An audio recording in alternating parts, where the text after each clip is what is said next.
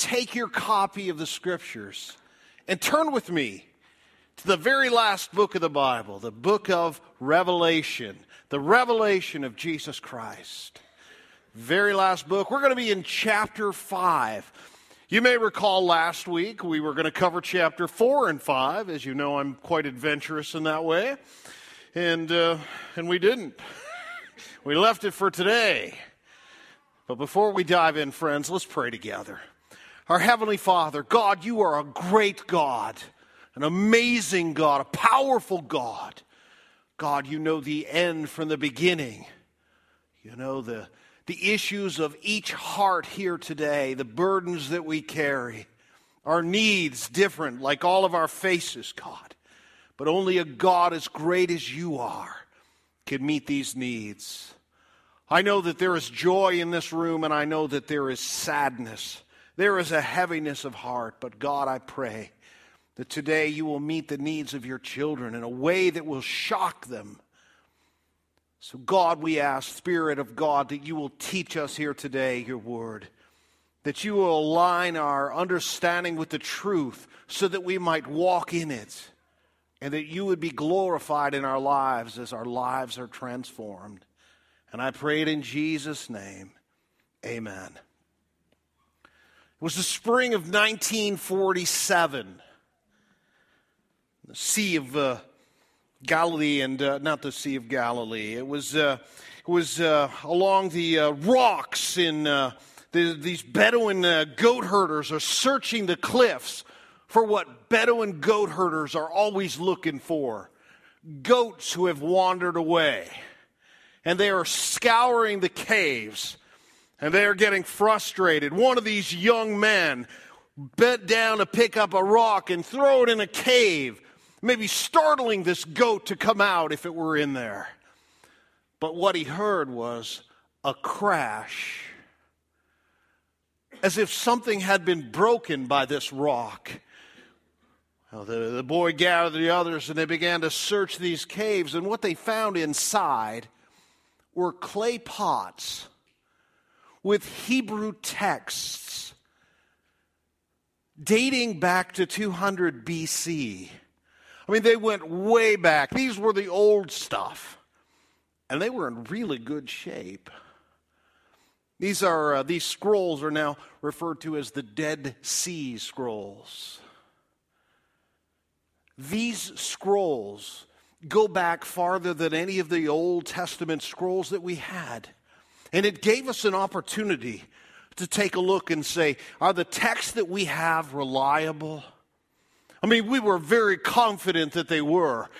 And in examining these texts, we found that the Older Testament was exactly reliable, that nothing had changed in these texts, in all of the transmissions and copies and all of these things. The Word of God was accurate. It was a great find, finding these scrolls. So much to be learned. So much to be confirmed. It was a good day to find a scroll. The Dead Sea Scrolls. And friends, today we're going to read about a scroll that someone else wanted to find out what was in them. I mean, these scrolls have been practically and functionally lost. Thousands of years they were found. Now, as you know, in the revelation of Christ, John, the disciple John, he is on the Isle of Patmos. This is a prisoner isle. The Australia that we would know that was once a prison colony, this Isle of Patmos was about the same thing. And he was there because he was preaching the truth of the Word of God. He was preaching the gospel exactly how he had been asked to do, commanded by his Savior and mine, Jesus. And there was opposition. And while he was there, he had the opportunity of a lifetime. You say, how could it be any better than walking those 3 years following Jesus, seeing these miracles day after day? Such power, calming a stormy sea, raising up a crippled man to walk, a blind man from birth. And he healed them all. And then the truths that he taught. How could it be better than that? And the reason it's better than that is because it first impacts you and I. If you have trusted in Jesus Christ, if you have been born again by faith in Jesus, his death, his burial, his resurrection, he died for our sins. He died in our place. Then this is your future he's talking about.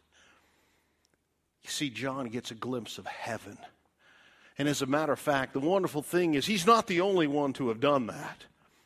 I mean, the Apostle Paul got to see heaven, but he never wrote about it. As a matter of fact, God gave him a thorn in the flesh to keep him humble about it. But for John, he gives these words, write these things. In chapter 1, we have this divine outline given to us of this book. In chapter 1 and verse 19, you find the outline of the book of Revelation. The first one is, write the things you have seen. Chapter 1, this description of the glorified Christ. It is profound, it is amazing, it is shocking even, because he's not that reed bent in the wind anymore. He's not the guy being chased across the landside. Oh, he is a glorified Christ. And then we come to the second section, which is this: the things you have seen and the things that now are.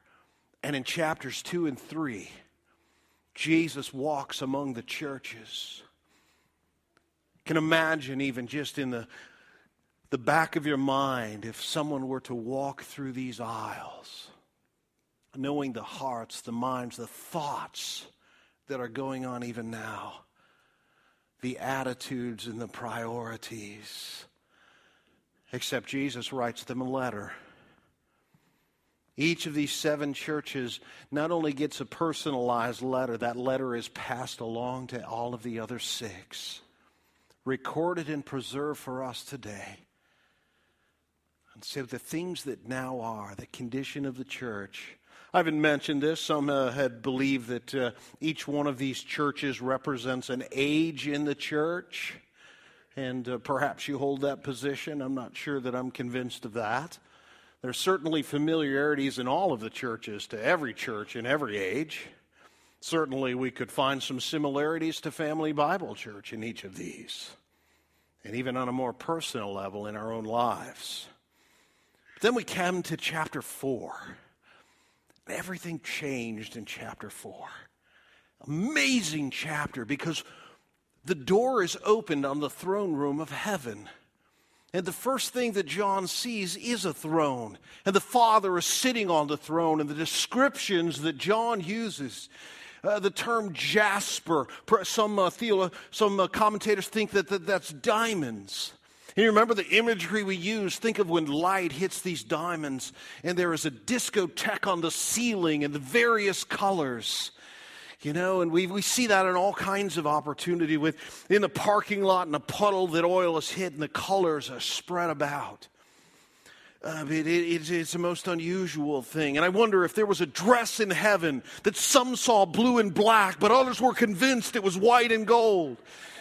If you have no idea what I'm talking about, good for you. But surrounding the throne, remember this description of 4 living creatures, face of an ox and one like an eagle in flight. And all of these were similes. They're metaphors. It didn't say that this guy was an ox head. It was Leica. And you say, these mysterious people, who are they? And you remember, all we had to do was check the center column here, and we looked at the references of how things are tied together in the Scripture, and we said, hey, wait a minute. This same description is found in Ezekiel chapter 1. Hey, Ezekiel knew about these guys too. And then we went to chapter 10, and he identified who these people were. They were the cherubim. The cherubim. Remember, the cherubim were the people around the throne, and they are angels. And remember back in Genesis chapter 3, when Adam and Eve had sinned, and God said, out you go. God placed a cherubim at the entrance of the garden to keep them out. Guards guarding around the throne. And if you turn to Ezekiel chapter 28, in that famous passage describing what many believe is Lucifer himself, describing him as the guard, a chief cherubim himself, standing around the throne room of God, all of this worship and glory around, and he wanted to keep it for himself. Chapter 4, 24 elders. Well, you all remember that from last week. And if you don't, it's up on our website. You can listen again. All right. But here we are in chapter 5. And I don't know if you can tell, I'm really excited about this whole thing. I'm going to run a hole through this carpet here because this is heaven. This is what we long for. And it is not about what's there and what we can see there. It's about who is there. Remember, as we study this book, it is all about Jesus. He is our hope, and He is our reward. So take a look here about this scroll, remember, I was talking about. Notice in verse 1 of chapter 5, we find that the Father is holding a scroll with 7 seals. Then I saw in the right hand of Him who was seated on the throne a scroll written within and on the back, sealed with 7 seals. Now, I know that some of you in this room, because you are crazy, we're imagining little seals with beach balls on their nose. Raise your hand, admit it. Come on, right now. There it is, right there. I saw it. All right. Now, what we have here is this rolled up scroll written on both sides. So apparently significant amount of information written on here. And then it had 7 seals. You know, think about seals, not the ones with beach balls on their nose here. Come on, knock it off. It's amazing the stuff I don't talk about in a sermon, I'll tell you. All right, and so these seals, apparently, as you unfurl this scroll, there were at 7 points where there was a seal that had to be broken to go in. Now, seals, significant in the Bible times. Now we lick the envelope, better off we peel off that thing and just, and it's sealed. It's protected. 7 points here. There is something in this scroll that is the right hand of the Father. And let's face it, you want to know what's in there, don't you? Yeah, thank you for that. Just seen her eyes got really big. Yeah, tell me what it is, because that's how I'm feeling. And remember, John is the one witnessing this. And notice it's sealed. It's sealed for privacy, first off. I saw on the right hand, he's got these 7 seals on it. Now, oddly enough, here we are in the book of Ezekiel again in chapter 2. Ezekiel had this the same similar vision. And when I looked, behold, a hand was stretched out to me, and behold, a scroll of a book was written on it.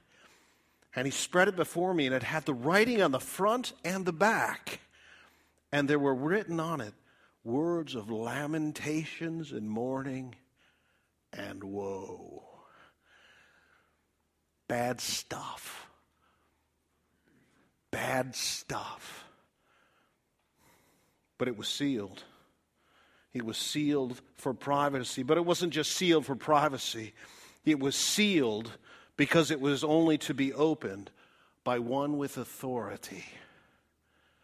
Remember, the Romans were big on this. When they crucified Jesus and he was placed in a tomb, they put a seal around the tomb. And it was a warning sign. Touch this and you die. It was placed on by the authorities. And here the Father has the seal. Sealed for privacy, sealed only to be opened by one with authority. And notice verse 2. And I saw a mighty angel proclaim with a loud voice, "Who is worthy to open the scroll and to break its seals?" It's a good question. And that's when the crisis hits heaven. No one was found worthy to open it. Verse 3, and no one in heaven or earth or under the earth was able to open the scroll or to look into it. And notice verse 4 here. John's response to what he's seeing. And I began to weep loudly because no one was found worthy to open the scroll or to look into it. Well, come on, John, settle down here, you know. Maybe we're not supposed to know about this yet. I mean, just live with the ignorance here for a little bit. Why is John weeping about this?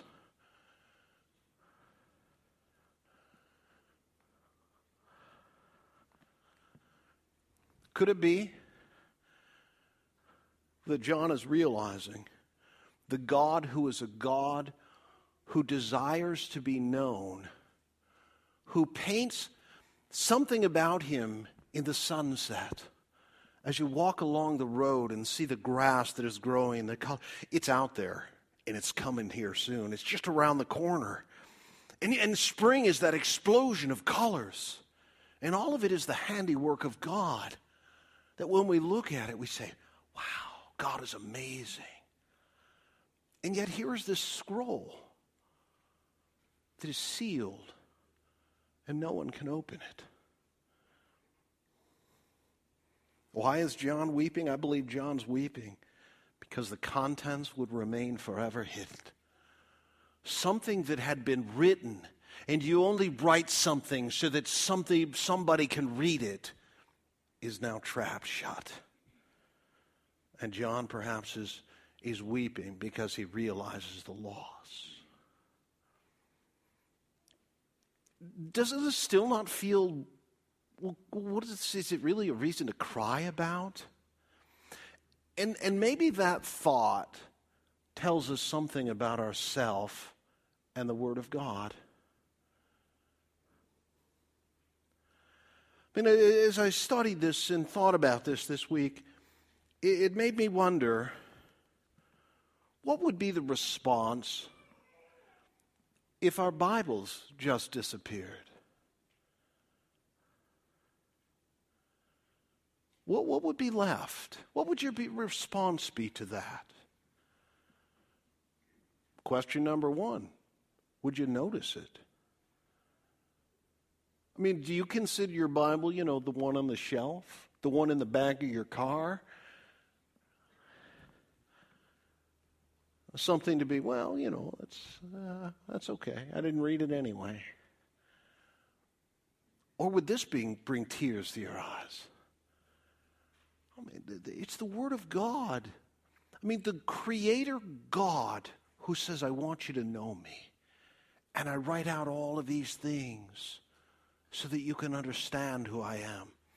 Begin a relationship with me. Understand what stays in the way or gets in the way so you can get rid of it.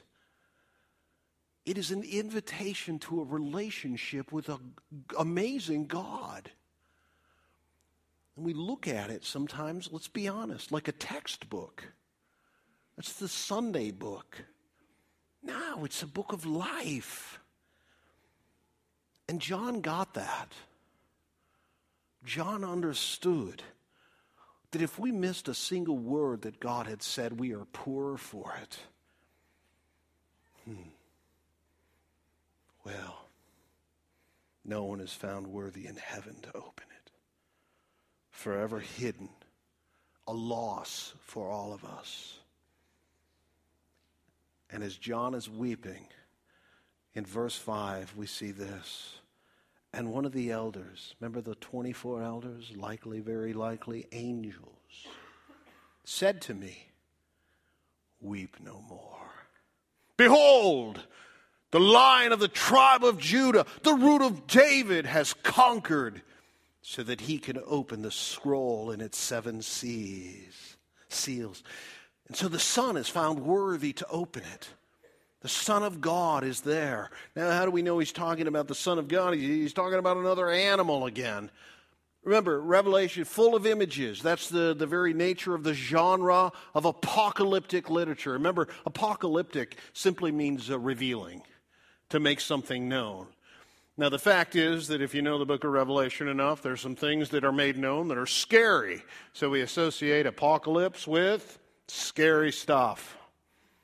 But here, out of nowhere, coming around the corner perhaps, the Son of God says, give it to me. And notice this description. He is first described as a lion. Behold, the Lion of the tribe of Judah. And then verse 6, and between the throne and the four living creatures among the elders, I saw a lamb standing as though it had been slain, with 7 horns and with 7 eyes, which are the 7 spirits of God, sent out into all of the earth. The Son of God is described in 2 ways. The first is a lion. The first is a lion. And when Jesus comes again, he will not come as a lamb to be slain. He will come as a lion to conquer. He will come as a lion with his strength and his roar, and people will fear. But when he came the first time, Christmas, he came as the Lamb of God. And remember, the imagery of the lamb takes us all the way back to the book of Exodus in chapter 12.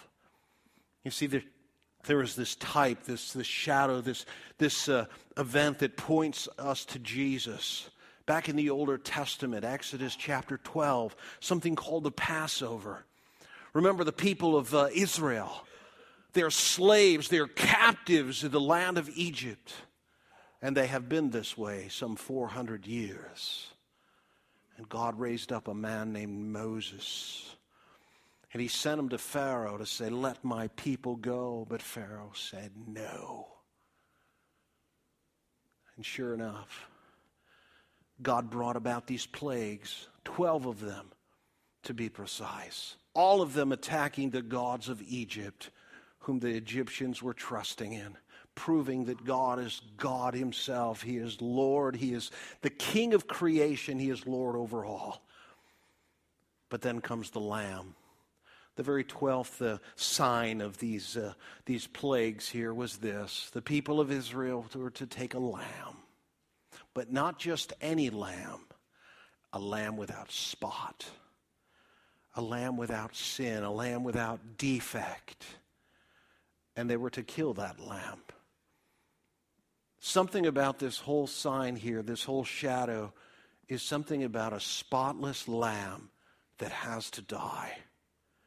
And they were to take the blood of that lamb and place it over their door, the posts and the lintel.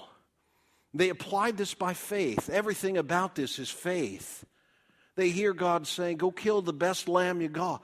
Well, we were saving that guy. Well, we're going to waste him just spreading that all. That's messy, and we just cleaned the house. I mean, you can think of all of the responses to this. I mean, if you were asked, just go home and take your puppy, the really adorable one with the fluffy ears and everything, and take its life. How offensive that would sound. This perfect, spotless lamb. And by faith, when they responded in faith to what God had said, this lamb died, his blood shed, then the angel of death would pass over their house. In other words, this response of faith would secure for them life. It's an image of what Jesus did. Jesus, the Lamb of God, came and took on humanity. He took on flesh. He dwelt among us. He lived with us. He knew hunger. He knew pain. He knew so many things that we experience. But he came to die, and his blood was shed. And by faith, when you trust in what Jesus did in dying on the cross for my sin and yours, you are given new life. And death will pass from you. I'm not talking about physical. I'm talking about the one that matters, spiritual. Here's this image of this lamb. This lamb, as John describes him, as though it had been slain. And these are the images of Jesus, the lion and the lamb. And with 7 eyes. When you have eyes, you know what's going on. You look around. The more eyes you got, I would imagine the more confusing it would be, unless you're God. Remember, all of these are images. Let's say Jesus is walking around with 7 eyes. This is an image of who Jesus is, and he is the one that knows. But then notice also this, and with the 7 eyes, which are the 7 spirits of God. Remember, the word 7 is about completion or full, maturity, reaching the end. And they went out into all of the earth. And so there is Jesus who stands up, and everyone knows that he is worthy. But notice his action. We have his description as a lion and a lamb. Notice verse 7, his action. And he went and took the scroll from the right hand of him who was seated on the throne. He just walked up to God the Father, sitting on this amazing throne with an emerald rainbow on top of it, surrounded by these ominous cherubim. And he took the scroll. I wonder, how many of God's creation could walk up to the throne of God and say, I'm going to open it? Only one. When I thought about this, it reminded me in 1963, Look magazine. You probably were all well aware of that Look magazine, but you'd have to go back a ways. You know, older folks will get that. And you'll remember this picture if you were around back then. It was a picture of JFK sitting at his desk, John F. Kennedy. And there he was at work, very important, very presidential. And he was sitting at this beautiful desk, and it had a little door. You know where your legs go, that opening? And there was a little door that opened. And that had been installed for, a previous president to kick his legs out a little bit. And this desk was called the Resolute Desk. It's a beautiful desk. Look up the picture. Just Google it. And then peeking out of this little door was JFK Jr. Little Johnny, little boy, adorable. It's a beautiful picture. And it just smacks of family, of relationship, of nearness. There wasn't a lot of people that just could walk in the presidential office and climb underneath that desk without security being everywhere. But the intimacy and the relationship that JFK had with his father, was just resplendent in this picture. And there were a lot of people that they made posters of this, and people bought it because it was like what they want to see in a first family. They didn't make posters of the other stuff from that presidency because they didn't want to see that stuff in the first, first family. But here's this picture, and why was Jesus able to do that? Because he was the Son of God? No, it was because of what he had accomplished. Because he was indeed the Lion of the tribe of Judah. Remember, the tribe of Judah was the kingly line. The kings of Israel were to come from the tribe of Judah. And remember, that got more specific as time went on. It was not just the tribe of Judah, but it was to be the line of David. And so you went from Abraham, and then you went from Jacob and Judah, his son, and just the line got tighter and tighter of who we ought to look for. And that's why when you turn to the New Testament, one of the first pages you see is a genealogy about Jesus. Trace him back. He fits the exact description that was given. He is the right family. He is of the right line. He is the one that God had promised. And so here they are in this description of a lion of a lamb. But notice his action. He just walked up worthy and authoritatively. He was the right person. He didn't have to softly step and look around. And you've done that before, haven't you? I bet you when we have communion here today, you're going to do the very same thing. There's this moment when everything is lined up and it's time to come, and you look around. Somebody else has got to go first, but Jesus didn't. There was no one else like him, and there is no one else like him. And he stepped with authority and took the scroll. Well, we see the description, the lion and the lamb is action worthy, and authoritatively he takes the scroll. And then the response of heaven. There has just been this moment of crisis. Who will open the scroll? Is there anyone found worthy? And all of heaven erupts in worship. I want you to notice first in verse 8, the response of heaven is A, they fall down before him. And when he had taken the scroll, the 4 living creatures and the 24 elders fall down before the Lamb, each holding a harp and golden bowls full of incense, which are the prayers of the saints. Angels are not mediators. We don't pray to angels. But angels have responsibilities in heaven, and perhaps they are the ones that bring these prayers to God. Isn't it beautiful to say that they didn't get lost someplace in the clouds? They're not in a storage room somewhere in the back of heaven. Someone put them in a box and nobody labeled them. But right before the throne of God are the prayers of the saints, right before him. And so the response of heaven. Now we're talking about worship, and you can't miss it when you're studying this book. It is all about worship. Remember what worship is? The expression of our adoration of God. And how do we express it? Well, take a look here. First off, these guys are falling down.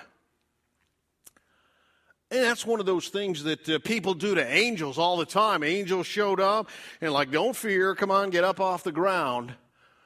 But when these angels stand in the presence of God, they fall down on their faces. And so when he had taken the scroll, these 4 living creatures, the cherubim, the 24 elders, they're each holding a harp and golden bowls full of incense, which are the prayers of the saints. And so they fall down in worship. But notice also this, verse 9. And they sang a new song, saying, "Worthy are you to take the scroll and to open its seals. For you were slain, and by your blood you ransomed people from God and from every tribe and any language and people of nations, and you have made them a kingdom of priests to our God, and they shall reign on the earth." And so their worship began with falling down, but it included a new song. Singing is an act of worship. That's one of those things that we perhaps think of first. Worship looks a lot like singing. Well, it does, but that's not all that worship looks like. So they're falling down and they're singing this new song of praise. And I noticed that once some of them began, the numbers grew. Then I looked and I heard around the throne of the living creatures and the elders the voice of many angels, numbering myriads of myriads and thousands of thousands. How's that for a non-specific number? In other words, this chorus of praise and worship to the Lamb just grew. That's the way worship is. Someone begins and talks about God. People hear in and they respond to what they're hearing, whether it's in song or whether it's in speech. And notice this, it wasn't just a song, verse 12. And they were saying with a loud voice. And so they went from singing to saying to speaking words of praise. Worthy is the Lamb who was slain to receive power and wealth and wisdom and might and honor and glory and blessing. And I heard every creature in heaven and on earth and under the earth and in the sea and all that is in them, saying, to him who sits on the throne and to the Lamb be blessing and honor and glory and might forever and ever. And the 4 creatures said, Amen. And the elders did what the elders do. They fell down and they worshiped him. What a beautiful picture.